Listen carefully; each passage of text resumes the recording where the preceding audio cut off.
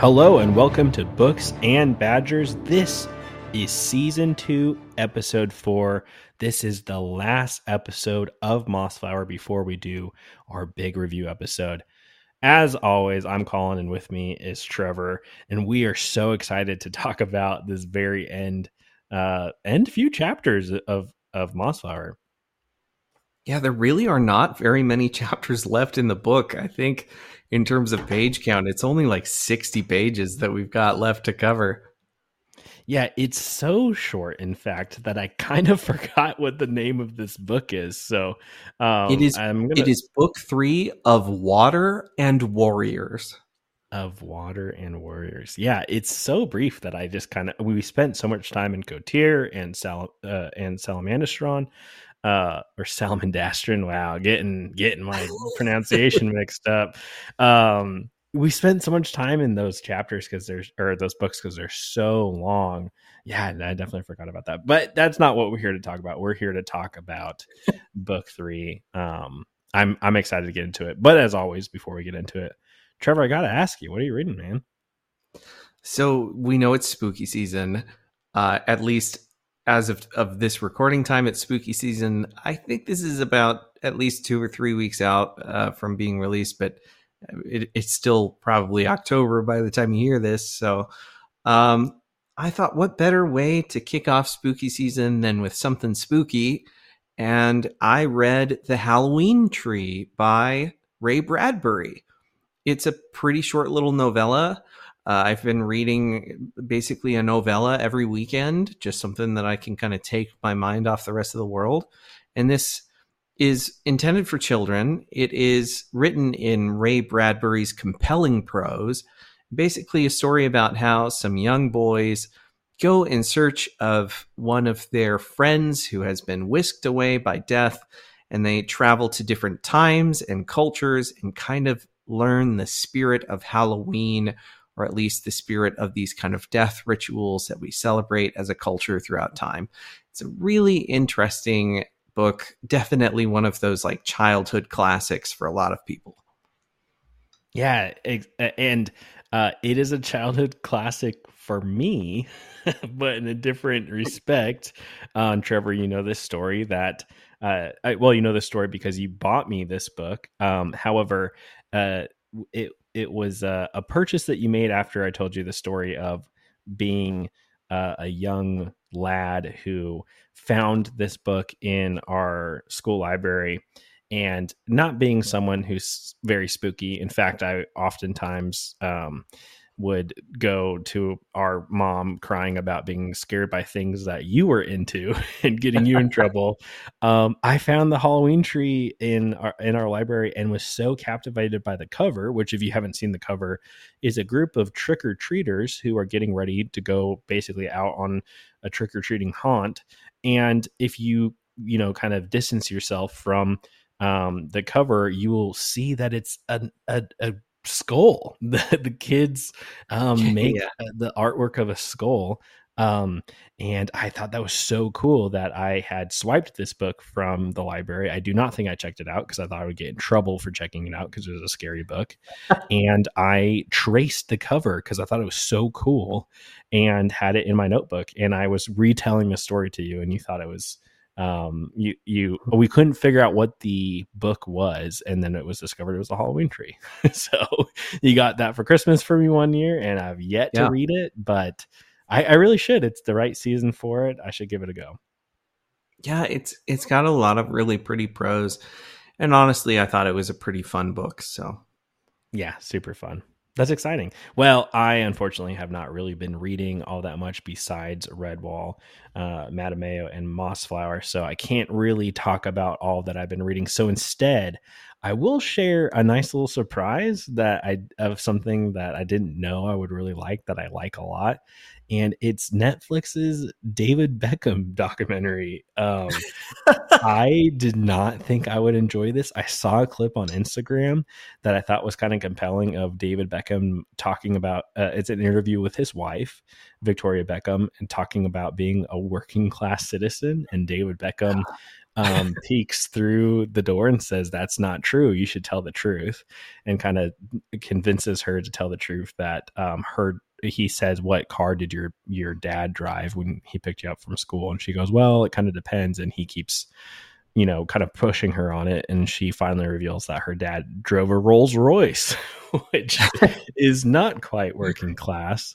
And that was compelling enough for me to say, I'm going to check this documentary out because I'm kind of interested to, yeah, it just kind of piqued my interest. So my wife and I started watching the documentary.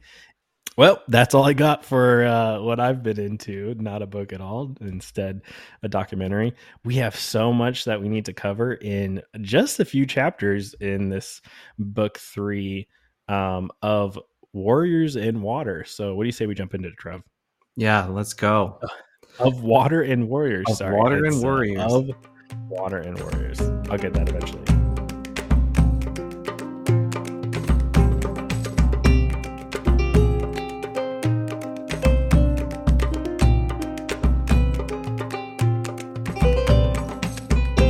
So book 3 leads off with chapter 46. Martin tries to parley with Sarmina, who's starting to believe that she might have a chance of eradicating the Woodlanders. Martin, bedecked in armor and ready to fight, offers Sarmina and her army exile if she takes it peacefully. Her response is to initiate battle against Martin and the Woodlanders, but the battle she wages is cut short with heavy losses. Martin shows mercy throughout the fight, though all involved in the conflict understand that more violence might yet come before peace is earned. Yeah, I've got a lot of thoughts on this first chapter in book 3, but I want to hear from you first. What are your thoughts on this? I think that this is a really great way to kick off book 3 because we've gone through kind of the whole process of getting Martin here. Martin is the warrior that I think the Quorum have been waiting for, and now that they're all collected together, they know this is going to be the final stand. And so this open fight, I think, really it incurs heavy losses for both sides.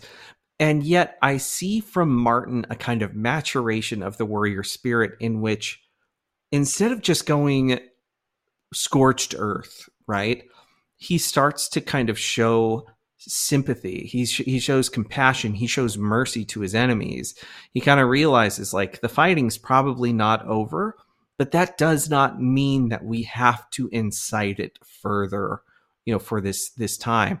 The idea of offering exile to Sarmina and her army as an act of compassion is directly kind of in conflict with the way that Sarmina kind of thought of him at the very beginning of the story. She was like, "You're trespassing on my land. I'm going to kill you."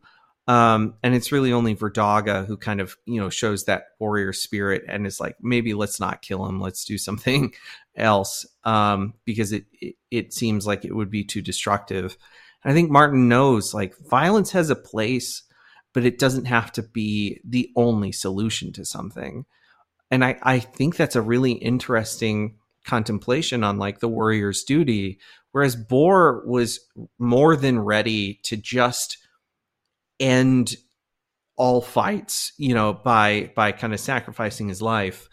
Martin seems to see that, there is a time and a place for action, for violence, and there's a time and a place for compassion and peace. And he tries to offer that over to these other creatures. I think it's a really interesting take on, what should be just a final blowout battle. Yeah, the most puzzling thing about this chapter for me is I don't know why Sarmina thinks that she has a chance to eradicate the Woodlanders. It's very clear that she's, well, I guess it's not very clear to her, but she is being undermined by the command of those in her army, part of Kotir. And she is just going nuts with the belief that there is water running underneath the fortress. She keeps hearing the fortress. I just don't understand why she has this kind of boastful mentality that she's winning here when every sign goes to point that she's clearly not. I don't know if it's because maybe, her boldness or brashness, thinking that she is in the victory seat in this war. Maybe that kind of stems from her lunacy. I'm curious as to your thoughts on that. I mean, I think that okay, Sarmina's fatal flaw is like her pride and her rage. Um, I think that the problem for her is that she doesn't know what she doesn't know, and she's so sure of herself that she knows everything. Um, that she literally can't see the kind of precipice that she's been pushed to. She still believes in her power, even though we know that that power has been undermined both literally and figuratively. Katir is sinking. Katir is flooding out. The foundation on which she has kind of centered her power is eroding as they're fighting, even. Um, but she doesn't know that. She can't see that because I think, again, her pride and her rage, especially, blind her to the circumstances. And this is her fatal flaw. This is what's going to lead to her downfall. Yeah, she spends a lot of time asking Brog to set up traps to put within Mossflower to try to ensnare, and strangle and subdue, the Mossflower Woodlanders. That I think that is completely misguided as to what the path to victory means.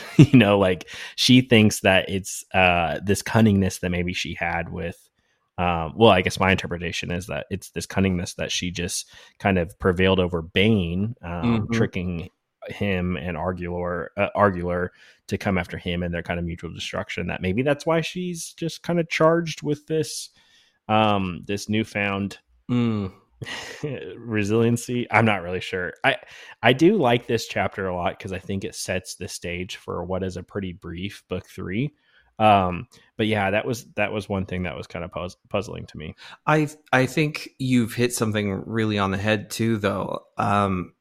You're right. Sarmina does not have any other enemies at this point. Um, as much as she thinks, like, Gingivier is probably out there conspiring against her, like, that seems to her to be the last enemy she really has in her way. She's eliminated Verdaga. She watched Fortunata die. She got rid of Bane. She got rid of Argular. Ashleg is nowhere to be seen. There's really nobody there to really contest her power. Even the rat that had been like yelling things at her through all of book 2, kind of undermining her power.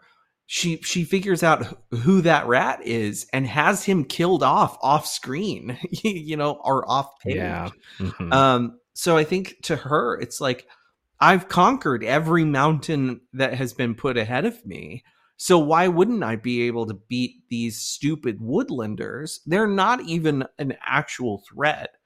And I think that Martin is just kind of the last little frontier for her, other than Gingivier. So I feel like she feels more secure in her position because she's managed to get rid of all of the other things standing in the way of her power.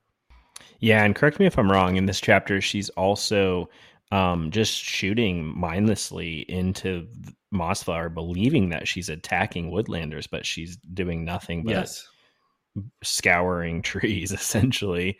Like, even there she's thinking that she has the upper hand, but in reality, she's just wasting ammunition, and the rest of the Woodlanders, the quorum, are just in the woods watching her waste effort essentially. Yeah. I think to an effect, it's kind of like the Lady Macbeth moment where she feels like she's gotten everything, and yet, like, she can't help Yeah. but try to wash her hands of the blood that isn't even there. It's like, this is just the moment of her total manic, kind of psychosis. Yeah, I think you're totally right. Well, in chapter 47, Martin offers Sarmina peace a second time, but the wildcat responds by shooting Martin in the side with an arrow. Martin decides peace is no longer a viable option and issues a command to sink Woodship in the River Moss. The newly sunken ship creates a dam that vastly increases the flow of water to flood Katir. Sarmina realizes that the castle is becoming a lake, but has lost so much of her army's morale that she cannot rally them. Even as she tries, Tim Ballisto lets loose a ballista, which is really a trebuchet, to start knocking down the walls and towers of Katir. Yeah, so this is where I think this last book starts to get way more interesting. I love how Martin shows up and tries to parlay yet again. He says the time is up. I told you that you have by sundown to make an agreement with me. If you don't make this agreement, I'm going to take down Cotier brick by brick. And as he's trying to parlay with her, she very slyly cocks an arrow underneath the window and then shoots him. And it does hit Martin to the point where as he leaves, he has the arrow sticking out of him. Like this is Yeah. a wound that Martin takes, which I think was kind of surprising because I would assume that Martin has a kind of plot armor. I did not think that this would happen to him, but sure enough, she gets the shot off, and it's very clear that war is the only answer to what peace is not the answer here. Yeah. So I like that this is included in here because I think it just goes to show how mad Sarmina has really gotten.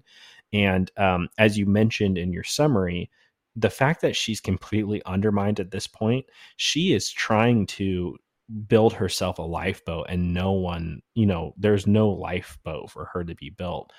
She tries to tell her army that she will increase their rations, that they're going to wait out the summer, and then they're going to once the summer, they've kind of waited out the summer in Cotier, they're going to go charge back at into Mossflower.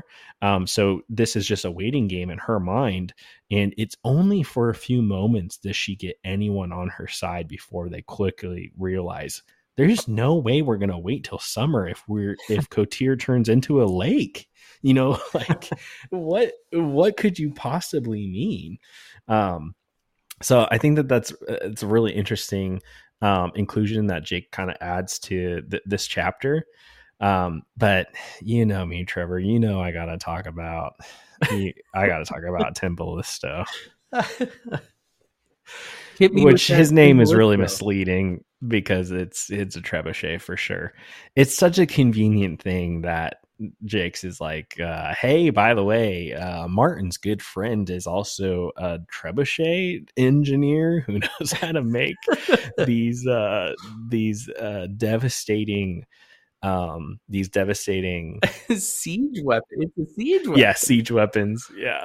Um so So real question. Who has need for a siege weapon against a whole bunch of I mean, are you sinking ships with this thing on the northern coast? Like I why? think you have to. Yeah. Yeah. Because Tim Ballisto picked up this skill defending Martin's homeland in the north against these invading sea rats. And so I think you have to have this skill to be able to sink ships like Bloodwake with these enormous siege weapons. And I believe that they're launching boulders at Yeah. Cotier that kind of crumble the foundation, even while Sarmina's in there. So you can imagine how much damage this would be, and the effectiveness that it would have on a ship. This is a cool inclusion. I will say, I don't really like the whole, oh, this is convenient that he can like make a trebuchet. I don't really know how the Quorum's plan was going to work without Tim Ballisto, because I mean, yeah, they're going to flood Cotier, but it's so convenient that he's there to be able to give them the weapon to knock over the tower in order to actually, remove Sarmina and her army. I don't know. This is very nitpicky for me. I think primarily because Tim Ballisto is just a hard pill for me to swallow. But um, it is it is a cool moment when the first boulder hits the tower, and they're all like, "What the heck was that?" And they are like looking around, and they can see that their foundation is literally crumbling before them. Yeah. I think for me, I I agree. It's kind of stupid that we just get this plot contrivance from Tim Ballisto, but I also kind of love it. I love that the punctuation to this statement from Martin is basically like, "All right, I'll just tear it down," and then immediately after, they're launching bricks. You know, they're throwing these boulders and knocking down the ramparts, knocking down the walls and the towers of Katir. Um, it's just such an interesting kind of cinematic experience to see, you know, Sarmina turn and try to rally the troops, and then boom, you know, like the walls are coming down around her. Yeah, she almost got away with it if it wasn't for that meddling Tim Ballisto. Yeah, this dumb Tim Ballisto who just shows up in the Act 3. He's put all of his points into demolition. Yeah. So in chapter 48, Sarmina narrowly escapes the demolition of Katir, floating through the newly formed lake on a table. As the Woodlanders rescue the remnants of Sarmina's army, Martin confronts Sarmina in a final battle. The two fight savagely, but Martin's stalwart warrior spirit cows the fight in Sarmina, and in her fear of the mouse, she slips into the lake and drowns. Timballisto, Bella, and Gonf discover Martin's body after the fight, although he is mortally wounded. Bella sends for Abbess Germain, who's taken refuge with the non-combatants with Gingivier to the east. There, Germain dreams up the original plans for Redwall. Oh yeah, we're starting to see a lot of cool things develop here. The first thing I got to talk about is the fight between Sarmina and Martin is very treacherous. Like I want to compare it to the fight between Matthias and Clooney, Yeah. because this is the final showdown of the bad guys in book two, in Mossflower, book two of Redwall. That when we saw Matthias and Clooney fight, you know, they're very evenly matched, and they both take some wounds. Clooney loses the tip of his tail. Matthias takes, you know, a stab through his paw, but they're very evenly matched and don't really take that much. They don't take that many battle wounds from each other in this exchange. That is so different from Martin and Sarmina, where it's even expressed that she has like open wounds. She scored these wounds that in this battle against her back, and then Martin the same, where he gets scores across his back multiple times, that they are both fatally wounded in this. It's just that Martin is so fierce in his battle against Sarmina that she backs into the lake and drowns, and that's kind of how we learn that her fear of water is most likely because she can't swim. And so that's her ultimate demise. I love the inclusion that Jake's kind of sneaks in here, that Sarmina is terrified of water. She knows where the water is. She knows where it is in any other instance we have. She's terrified that this water is coming into Kotir at the very early flooding of the castle or the fortress, whatever you want to call it. And her hyper awareness of the water, because of her fear of the water, really plays into the fact that she is so preoccupied and terrified of Martin in this fight that she does not know that the water's behind her, that he interests her back into. And I think that's a really clever, kind of cheeky inclusion that Jake slips in here to show just how fearsome Martin is. Yeah, I mean, you're totally right. I hadn't even thought of that. You know, the fact that she loses track of her surroundings, and yet the entire rest of the book she's been like, she knows where the water is. You're totally right. Martin embodies the spirit of Boar, the fighter in this fight.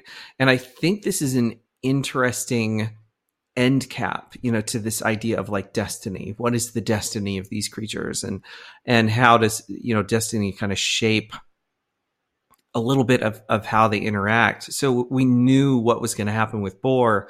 And I think there's this sense that Martin knows what's going to happen too. And Sarmina knows what's going to happen. Just like Clooney kind of knew what was going to happen. And yet she's blind to it in the moment when it comes.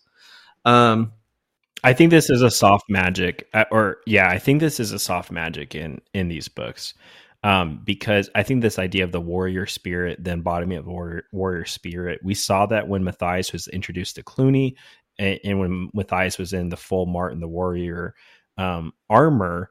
Clooney saw him as Martin from his dreams. He was the embodiment of Martin, and we see that same thing here in the ferociousness and the battle that Martin has with Sarmina. It feels like he is the embodiment of Boar the Fighter. And so I think that this is that I want to call this the warrior spirit magic of Redwall, because I think we're going to see this reoccur. And we know that there's a tie back from Martin to Matthias. There's something that happens there that we haven't quite gotten to. But yeah, I want to track this as we read other books, because I think that this is going to be a reoccurring magic of Redwall. Yeah. I have a lot of thoughts about, this idea of the soft magic of destiny, because I do think that a lot of what Jakes wants to say is that anyone can be the warrior, anyone can be the hero. But I also think in these early books anyway, destiny does take a space, take a place. And I think it's interesting how Martin kind of fits into this kind of soft magic, because he's going to show up a lot.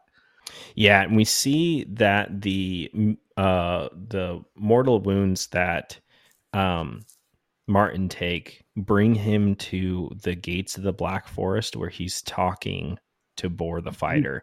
We don't really know what. No, he talks to Boar. Yeah. Yeah. Sorry, I thought you're adding something to it. He talks to the Boar the Fighter at the gate. Boar the Fighter at the gates of the Black Forest, and this is a thing I want to explore so much about, is the Black Forest, the whole concept of the Black Forest. That's really the death's door, and Boar being there, I think is. And Martin having this conversation, kind of mumbling this conversation with him, I think is something that we're going to see a little bit more of, or I hope we see a little bit more of. But I loved this idea in the last bit of this book, just exploring that. There's a lot of tension that's going on with Martin and his wounds, that Bella herself is being pushed to her absolute limits. We hear that she is like tearing through Mossflower in a fervent sprint, faster than badgers can move, to try to go and retrieve. I think it's Abbess Germain, to bring back to Martin to try to cure his wounds. And she's to the point of exhaustion where they say, Bella, you have to slow down. You have to pause to like take a breath before you can go off again. And it's only momentarily where she can feel her legs does she say, okay, we need to go. Strap Germain to my back because I'm going to start running again. It's nuts. Just like seeing her power, her speed in this. I was floored by that. So to an extent, I almost feel like this is the moment where we see like the mama badger in Bella, because you think about it, like she couldn't save her mate for Dogga. Her son has been missing for decades, right? And like she never even got that closure. And now here's another creature who has been to Brockhall, who has been in her home, who went on a quest to find her father. He's kind of this surrogate, I think, for her. And so his death, or his like looming death, right? Being on his deathbed, I think stirs her to action in a way that completes a story arc for Bella that hasn't necessarily been completely explicitly stated, but this is the closure that I think Bella needs as a character to cope with the rest of what she's seen in her life. Yeah, and I kind of proposed this question in our last episode where we covered book two, Salamandastron, uh, Salamandastron. Salamandastron, yeah. Yeah. We're recording this a little late, so my brain's a little foggy. Yeah, in Salamandastron, but is Martin really the main character of this book? I know that this end focuses so much on Martin. However, Martin would die if it was not for the entire quorum.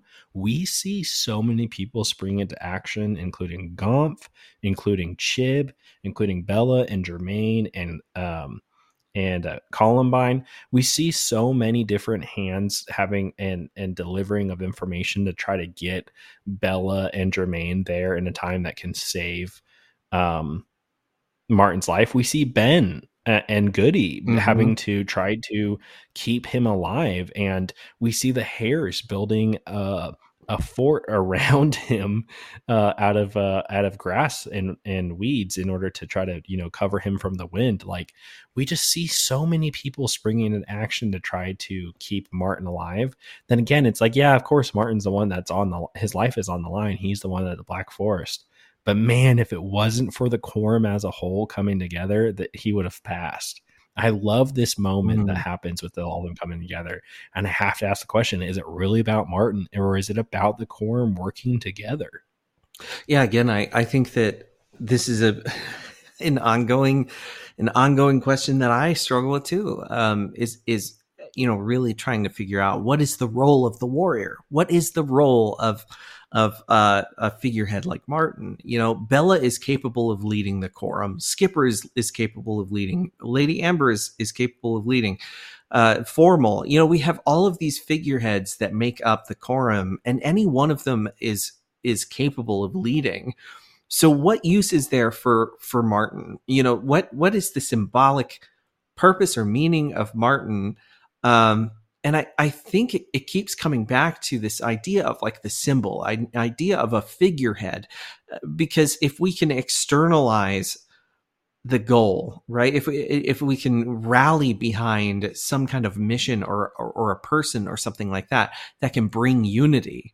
And I find it really interesting. I also think it's really interesting that it takes Martin to kind of build a peace, to forge a peace with Sarmina and Sarmina's horde, because not all of Sarmina's army is murdered. Not all of them are killed in this battle. There are many of them that are granted that kind of clemency and granted exile peaceably, and it takes Martin to get there. So I think it's interesting. I want to talk about that more in the next chapter, but yeah, I think it's interesting that Martin performs this kind of symbolic function, and just kind of how different I think the quorum is when Martin is in this role. Yeah, I want to talk about Abbess Germaine's vision though, because she sits down and she's with Columbine, right? Where she's talking about Loamhenge and what she couldn't do there that she can now do in Mossflower. And she starts sketching out a building which she wants to make a full-blown abbey that would be peace for the Woodlanders, for Quorum, where she says we can work together, we can have orchards, we can have farms, we can build something that's sustainable and safe and have peace and work together that we couldn't do in Loamhenge. And go ahead. Well, you're totally right. You're totally right. The whole conversation she has with Columbine is like, Columbine says, "Oh, are you drawing pictures of rebuilding Loamhenge?" And Germaine is like, "No, this is something totally different, because I think that Loamhenge can't exist. The vision that I have, it can't, wouldn't exist without the quorum, wouldn't exist without Mossflower." And it's because she's looking toward the unity that the quorum has established. We're looking at a place that combines the best of all of these different societies. We're talking about a place for the moles that is not. What was it Mole Deep? I don't remember. I think it Yeah. was Mole Deep. We're talking about a place for the otters that is not Camp Willow. We're talking about a place Yeah. for the badgers that is not Brock Hall. We're talking about a place for the squirrels, that is not, just the forest where Lady Amber lives.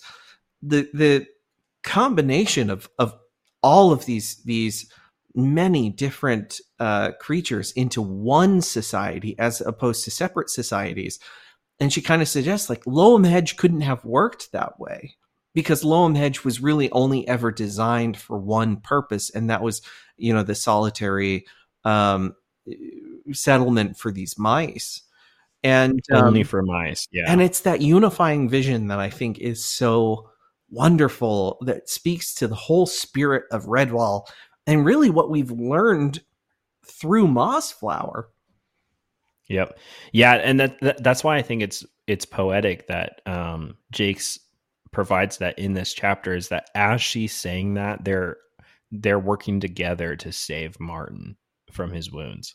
Like that's why Redwall is so important, is because they're, yeah, the warrior is important to Redwall, but Redwall is important to the warrior too, and that's kind of what's unraveling in this chapter. She also kind of talks through the logistics a little bit, where she says, there's a quarry here. When we looked at Cotier, when we snuck in, we saw that the foundation is made out of redstone, and the redstone came from a quarry. And we could build we could build this abbey using the resources that are already here, and it's by the river. We would be able to, have the farmlands that she mentioned earlier. Um, she's thinking way beyond just what Redwall could be, but how Redwall could work in this area. I think that's really cool because we see all those in Redwall later. We see the rock quarry, that's where Asmodeus is, and we see the river, and we see the Mossflower Woods. I mean, obviously those are there. Where it's really cool to see this coming together at the very end of the book, and I don't think it was possible to see this vision for Redwall without the quorum. Like she came here, almost seeking asylum, but learned this is a way of life where if we could all just work together, we could build up something so much greater. Yeah. Yeah. I love how this is kind of coming together into a thematic statement. This is one of the things I love about the end of this book, is how it ties together these ideas, and I think still leaves the door open to further explore some of the implications of these conversations. So in chapter 49, Germaine returns to Mossflower with Bella and begins tending to Martin's wounds. The Woodlanders formally exile Sarmina's army, ushering in a new age of peace for Mossflower. Yeah, I think this is a good time to talk about the exile of Sarmina's army. Um, I have thoughts that I don't think are great for this. I I yeah. What do you think? So there's a conversation in Redwall that Gingivier has with Matthias. And basically, Squire Gingivier kind of says, like, cool, you got this new sword. What are you going to do with it? Because a sword is only designed for one thing. And you have to determine how you are going to utilize that. Because, in Clooney's hands, it's clear what he would do with it. So can Matthias set himself on a different path? And I think that this book explores the same concept, the same idea, because Martin gets this sword and there's a conversation, a direct conversation. I can't remember who it's with, but there is a conversation about, what this is for. So you have to determine how it's going to be used. It's not the sword that makes the warrior, right? It's just a tool to meet out the warrior's will. So what are you going to will for it? And I think that Martin comes in and sees and understands the weight of that.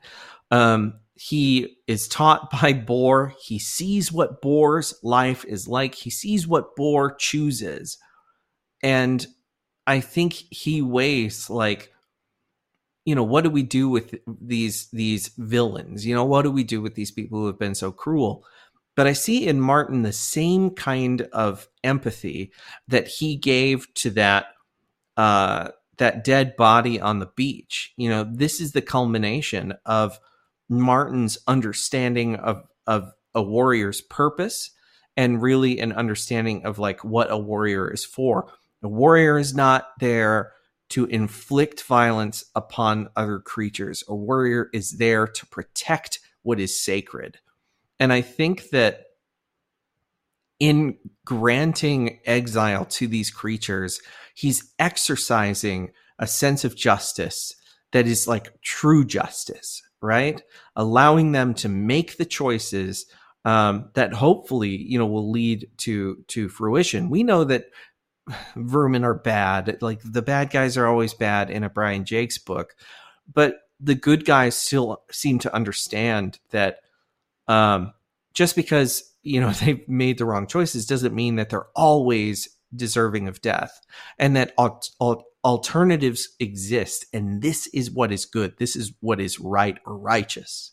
Yeah, I agree with your statement. I think that it really has to do with Martin's empathy for and mercy for Sarmina's army, the Green-Eyed Army, or the Thousand-Eyed Army, I guess, and sends them on their way. Um I thought it was a little weird to, give them a good scrubbing before you send them off. That seemed like a weird inclusion where I was like, yeah, I guess you should wash some wet weasels behind the ear and, kick them in the butt on their way out. I think it's Skipper is the one that gives them very explicit directions. You can go north, you can go east, but don't come back here. You can't make your way back here. You're going to be exiled. Or maybe I got the directions wrong, but basically says you can go wherever you want. You just can't come back here. Like, and if you come back here, we will kill you, but you need you need to leave. Part of me wondered if this was going to be a build up to Clooney, because sending the vermin back into the wilderness to roam to try to find home, and then they come back to Redwall to try to get Redwall. I didn't know if that's where Jakes was going to lead for it. I now finishing the book, I don't think that's the case. That's kind of a hot take, is to think that these vermin lead to Clooney's band coming back to try to get to Redwall. However, I do think that the premise of Redwall, of the quorum of these creatures working together, falls apart with the exile of these individuals, because I know giving them a second chance to find a life of their own is the merciful thing for a warrior to do, but I think integrating them into Redwall would have been better than have them continue down the path that they're on of and of Vermintide, I guess. I don't know what else to call it. You bring up a great point, and I think this is, if we want to talk about my criticisms for the Redwall series, this is my number one criticism. The deepest criticism I have is that there is a determinism as to whether you are good or whether you are bad for Brian Jakes, and it depends on who you are born as. Like to what species are you born? If you are a stoat, you will only ever be evil. If you are a weasel, you will only ever be evil. And I think that while this provides a moral simplicity for the series that is palatable for children, I do think that it provides serious limitations ideologically for this whole series. Yeah, I agree. Yeah, I really, and we're going to talk about this more with our guests of contributors, because in the review episode, because I know we're not the only ones that feel this way. Um, but I will say that it is a little disappointing to see at the very end of this book. I wish that kind of played out a little bit different than it did. And it's something that probably my biggest criticism of all of Jake's works, like you said, is this idea of there's a blatant good and a blatant bad. And there's not a lot of deviation from that. Yeah. Well, before we jump into what I believe is chapter 50, let's take a quick break and then we'll get right back to it.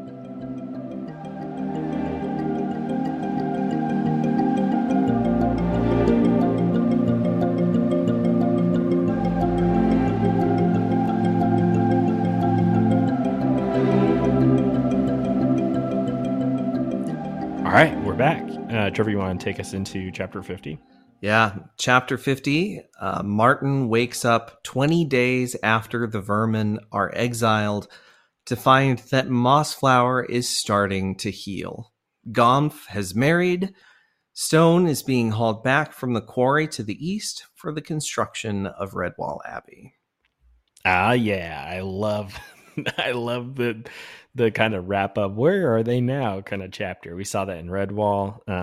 That's when we get some good updates. We see that here too, and I guess into the next chapter. Very fun fact that Gomph and his wife Columbine, right? They take up in a abandoned building of Saint Ninian's Church. You know, I had completely forgotten that detail, but you're right. They go off and yeah, they start, their life at St. Ninian's. Yeah, and so it's not far from St. Ninian's that they start the construction of Redwall because of the space and where it is. Yeah, they start that construction. So my question to you, Trevor, is what the heck happens with Kotir? Is it just a lake that's there? Yeah, what is it? It's a ruins now. They've knocked it down with boulders. They turned it into a lake. Yeah, I honestly don't remember reference to Kotir in any other book, so we're gonna have to keep our eyes open. But so far as I know, there's really no. When we first started Mossflower, you texted me and you said, is Kotir the ruins that Clooney runs into at the very beginning of Redwall?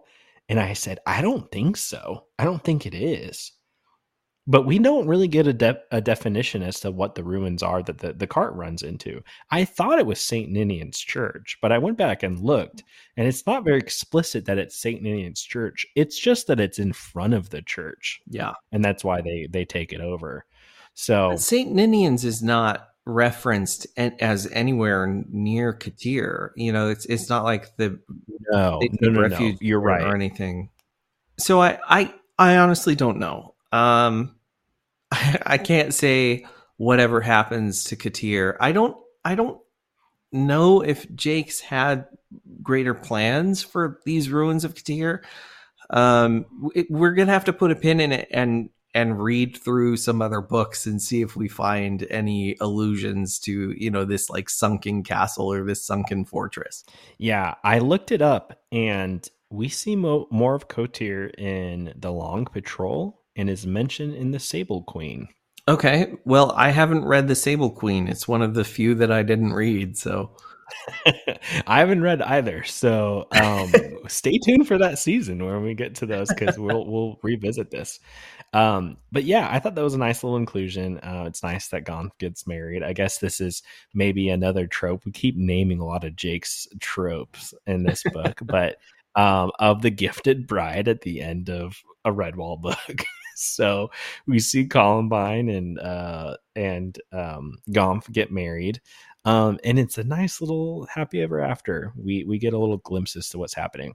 So a little peek behind the curtain. I did not know much about this book before we started. I may have mentioned this before. I did not even read the back of the book before we read this. And so in my mind, I believe that Mossflower was just this, the foundation of the Abbey, because it happens in Mossflower Woods. Makes sense that it's the foundation of the Abbey. I was not wrong in my prediction because it kind of is the foundation of the Abbey. However, this is a story that I did not expect we would have, and I loved it. I love what we discover. I love everything that leads up to this happy kind of bow ending for Mossflower and the Quorum and the foundation of Redwall. I thought it fit in very well to what my expectations were for this chapter. Well, for this last book. I think this is how you do a prequel right. Yeah. You I don't necessarily need an answer for everything. Like I think that the creation of Martin's sword, like that's such an excellent detail and I do love it. But I also think like, I don't need to know how Han Solo got his blaster. That's not a question that I really needed to know. So, What about a ship? or yeah, I don't know. Yes, there are stories there, but I don't necessarily need all of those stories.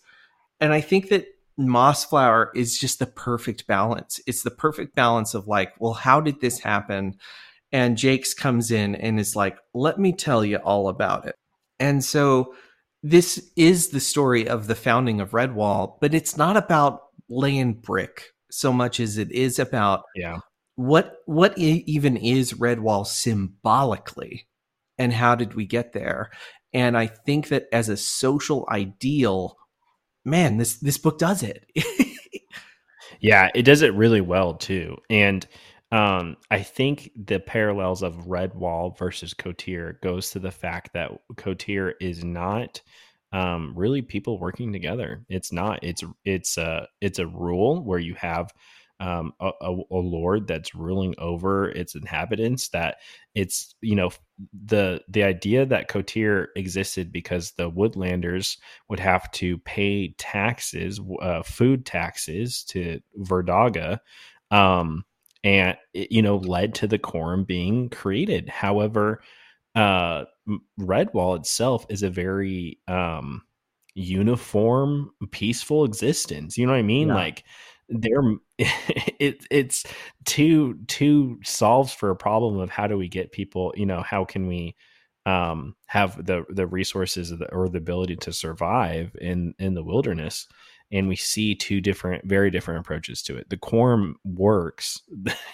uh, Sarmina, her approach did not work.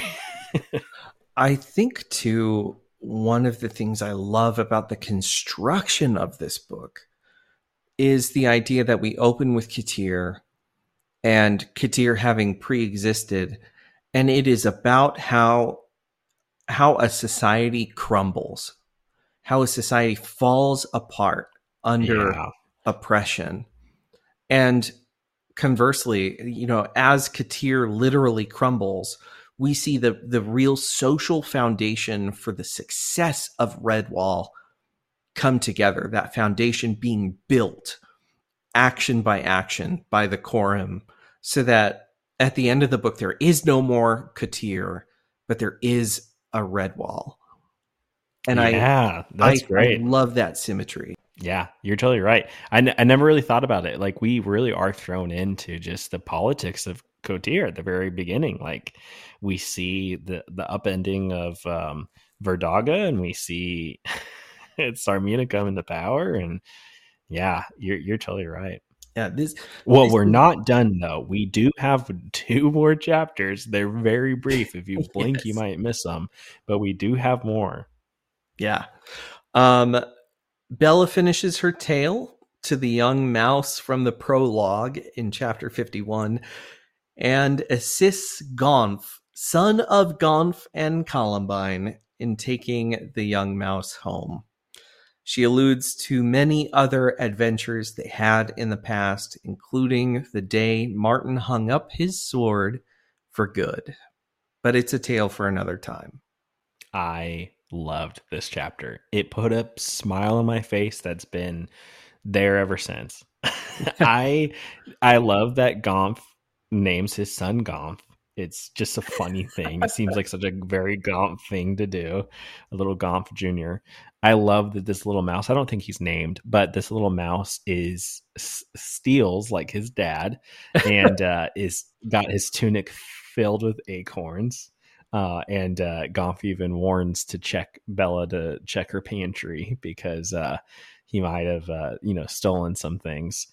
He's a cheese thief. A cheese thief is always a cheese thief. It doesn't matter. I love that little inclusion in there. I love that Brock Hall is still standing. That we can see that this is seasons later. Yeah.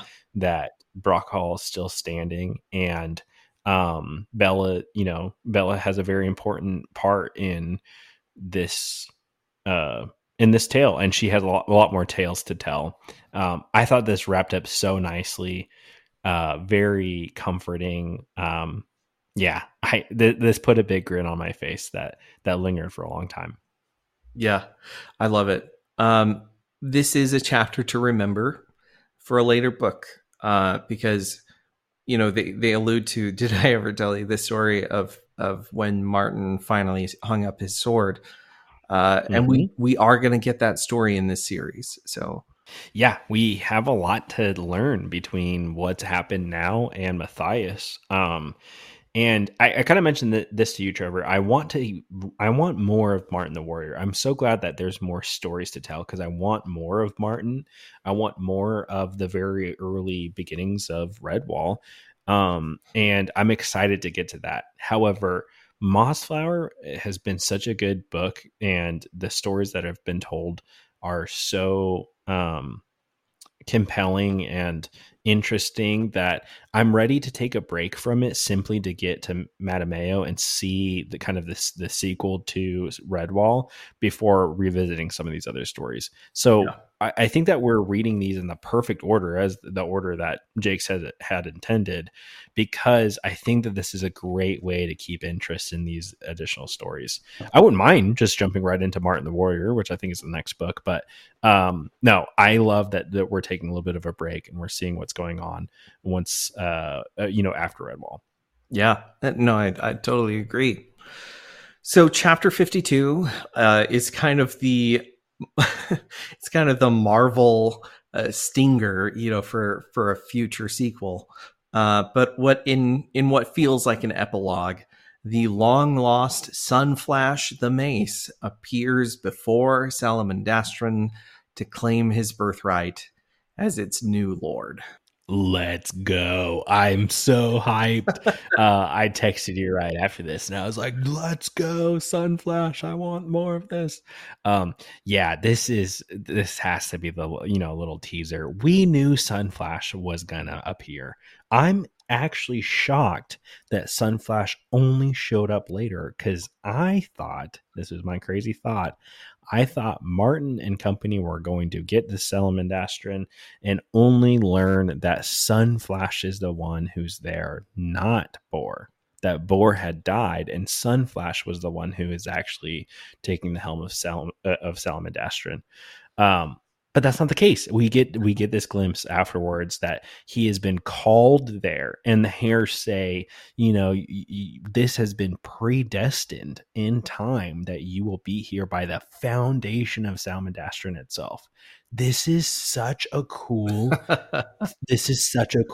like little tidbit of lore that, oh man, I'm so excited to learn more about this. I don't really know where we do. I don't know what book we learn more about Sunflash. So you can.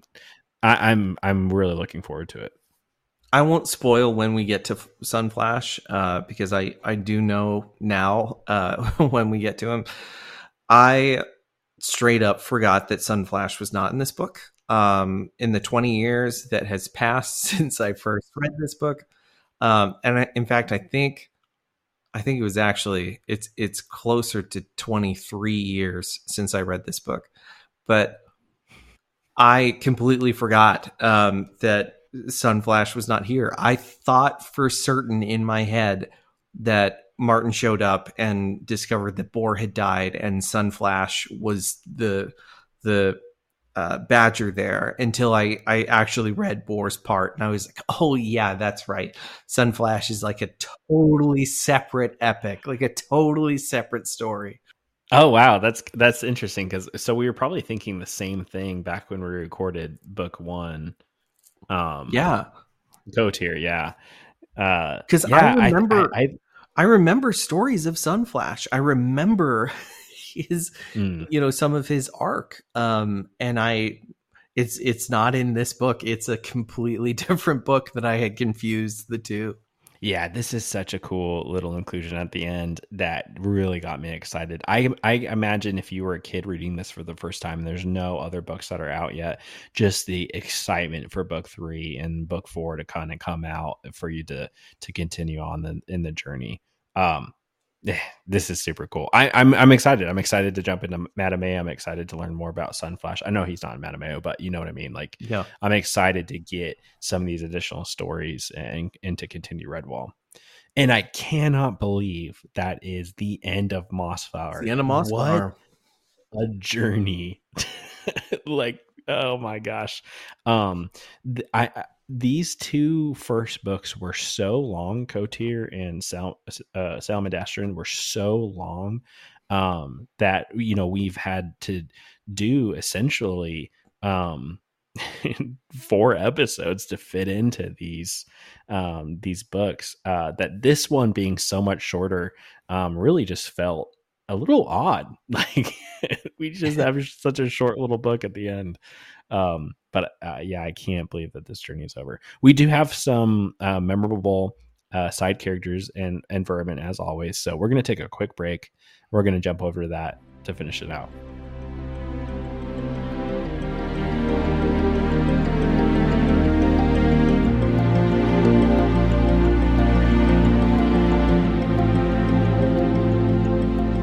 All right, Trevor, let's go through our side characters in Vermin. It's a short list this time again because it's such a short chapter. Yeah. But there's not a whole lot. There are no new characters that we're introduced to other than Sunflash the Mace, of course. So it really kind of boiled down to, for me, who has a bigger role in the end here than in previous parts. So we're going to revisit Tim Ballisto and Sunflash the Mace. Man, that my vote's going for Tim Ballisto. It's definitely Sunflash the Mace. Even though he only pops up for literally like 3 sentences, it's got to be Sunflash. This has got me so hyped for his story. It's a Badger. We're books and Badgers. I'm always going to be on that Badger side. I'm inclined to agree. I know that Tim Ballisto is more of a character in 2 other books that we are gonna read eventually. But I think for me, it's Sunflash the Mace. He gets this Marvel style epilogue, like he's so good. I'll do it myself. Yeah, he's the teaser. He's the guy who shows up and you're just like, well, who was that? That was Sunflash. Oh my gosh, I can't wait. Yeah, he's great. Yeah, no, it's great. I know I'm teasing on Tim Ballisto a lot. He does have a bigger story that plays in later. So I am excited to talk more about Tim Ballisto and his origins. But I'm way more excited for Sunflash. Our most memorable Vermin list is looking pretty sparse. There are quite a few named Vermin in this, but it's really just Brog. He's the one. He's really the only one with any role at all, Yeah, I guess you could put Wet Weasel in there. Soaking Stoat, I suppose. Who's the heckler? I can't even remember the heckler's name, but we discover very briefly the heckler's name that has been yelling at Sarmina, snide comments through all of book 2. And Sarmina just tells Brog, like, oh, you should take so-and-so out with you. And I don't really care if he comes back. You know what I mean? Yeah, is it Wegs, maybe? It could be. I can't remember the name of it's a rat that has shown up in other scenes. He's there throughout the whole book, and we only discover at the very end that he's been heckling Sarmina the whole time. It's a Foul Whisker, maybe. He was slain by Sarmina once she discovered he wanted to desert. No, that wasn't him. It was someone specifically when Brog goes out for the sword after Bane dies. She hears someone yelling something from the battlefield or something to that effect. It's before Brog goes out to like lay out traps or whatever. Um, she hears the rat call, like yell out something, and she recognizes that's the voice that's been teasing me this whole time. Brog, go get rid of him. Well, a little fast forward, we spent way too much time trying to find this reference that Trevor mentioned, only to find out this happened in book 2, Salmandastron. So it doesn't even qualify for this chapter. But Yeah. Trevor, what did you find out? It was Ratflank. Ratflank is the one who's been making fun of Sarmina for the whole second part of the book, and she finds him out, and she has him killed. Yeah, so there's really only one memorable vermin from book 3, and it's Brog. So, So Brog winner by default. Brog winning by default. And it's funny that Brog is the winner by default because he really only became captain by default. He was like one of the only ones left. The one that was left. So it makes sense that he gets, the vermin of the week. I will say he gets a great death. Because again, I love how many of the vermin die just tragically. Like there's this beautiful irony in how they go out. So Brog pushes a table out of the tower where he and Sarmina are sitting as basically Katir is coming down because our favorite ballistaist. What do you call somebody who fires a trebuchet? It's Tim Ballisto. Tim Ballisto's flinging rocks, right? Yeah. And Brog kicks this table out the door and says to Sarmina, "Hey, look, let's jump on the table. Let's swim to shore." And Sarmina jumps on and takes off without him. And Brog is like, "But wait, I thought we were gonna go together." And she's just like, "Figure it out." And then he never gets a chance because Tim Ballisto kills him with a trebuchet. Oh, yeah. Oh, Brog, we hardly knew you. Yeah, so that wraps up our memorable vermin. We do have some fun facts. Trevor, did you want to share those now, or do you want to share those? Yeah, I think maybe we'll bring up some of these fun facts. I'm going to save the death count tally for our big review episode when we do it next week. I think that we'll be surprised by the numbers again because they're very different numbers from Redwall. But just some interesting facts, some stuff that I thought was kind of fun.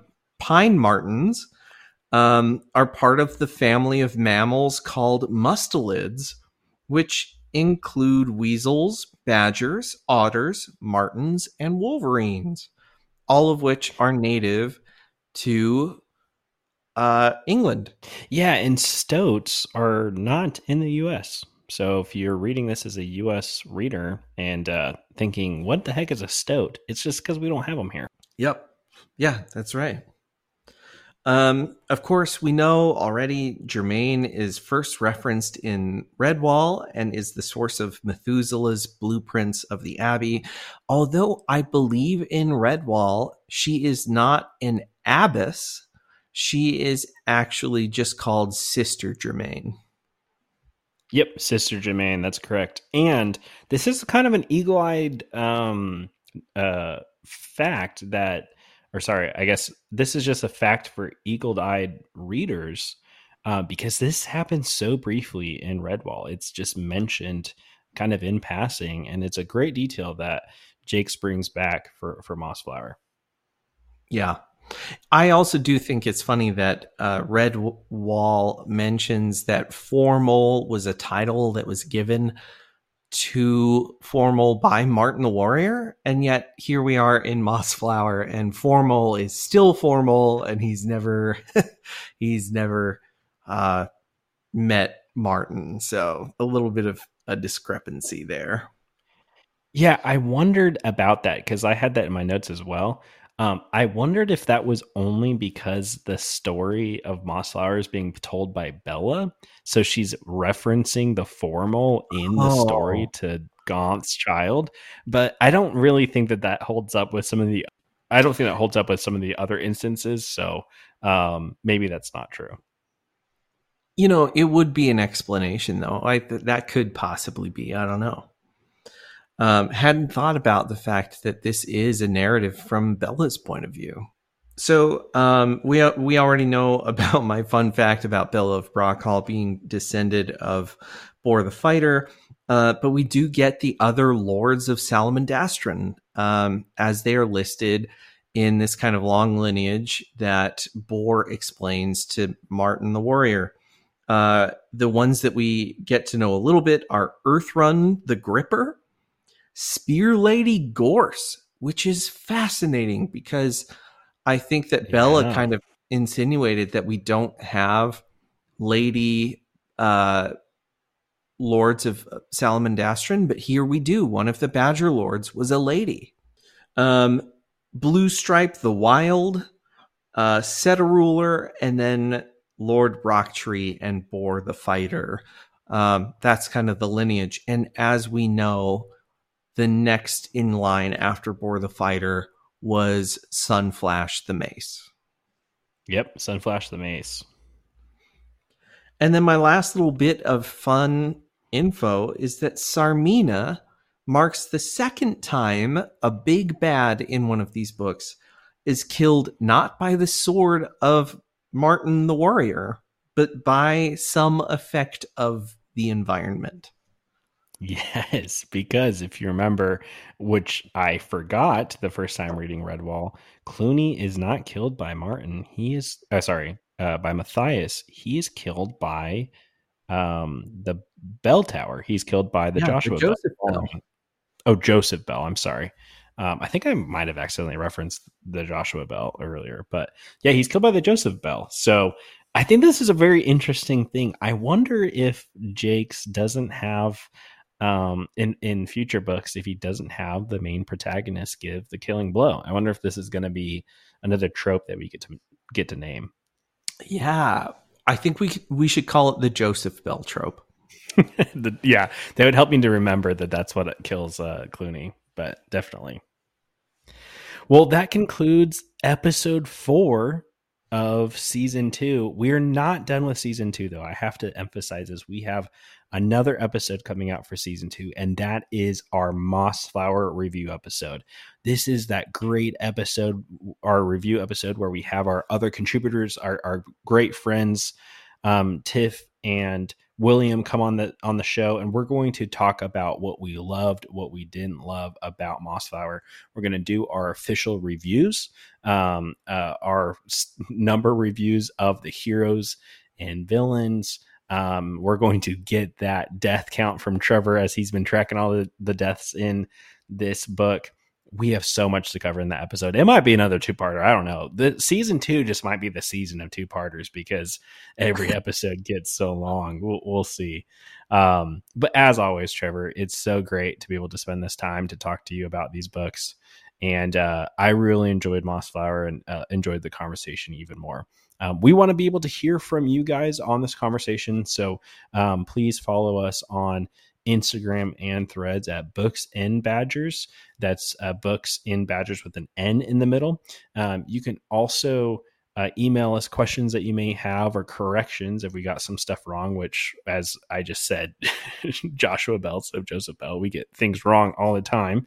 And you can email those comments to booksinbadgers@gmail.com with the little N between Books and Badgers. One of these days, I'll try to get the actual Books and Badgers, but some bookstore is like holding that, so it'll probably be a while. Lastly, Trevor, we're still in spooky season. You have tons of stuff going on. If you're listening to this outside of spooky season, know that you can always step right back into that spooky season with his incredible podcast, Sleigh House Presents. You've got a lot of stuff going on. Is there anything you want to plug? Yeah, I mean, again, this is the spooky season. So if you're listening to this now, you can probably go back, listen to the episode that just dropped with Katrina Caruth, where we talk about your spooky season needs, books, TV, movies, snacks. It's a really good time. I've also got some cool interviews on the horizon. Nat Cassidy's coming in to talk about nestlings. Usman T. Malik is coming in to talk about the importance of world literature, and I think some really cool fantasy. So if fantasy is your jam, definitely check that out. And then a little later this year, I'm going to be talking with some other cool writers like Jenny Kiefer, her debut novel that's coming out in January. So stick around. Awesome. Great. Well, that wraps up book 3 of Water and Warriors, and that wraps up Mossflower. So thank you so much for listening if you made it this far, and we'll see you in that review episode. Bye.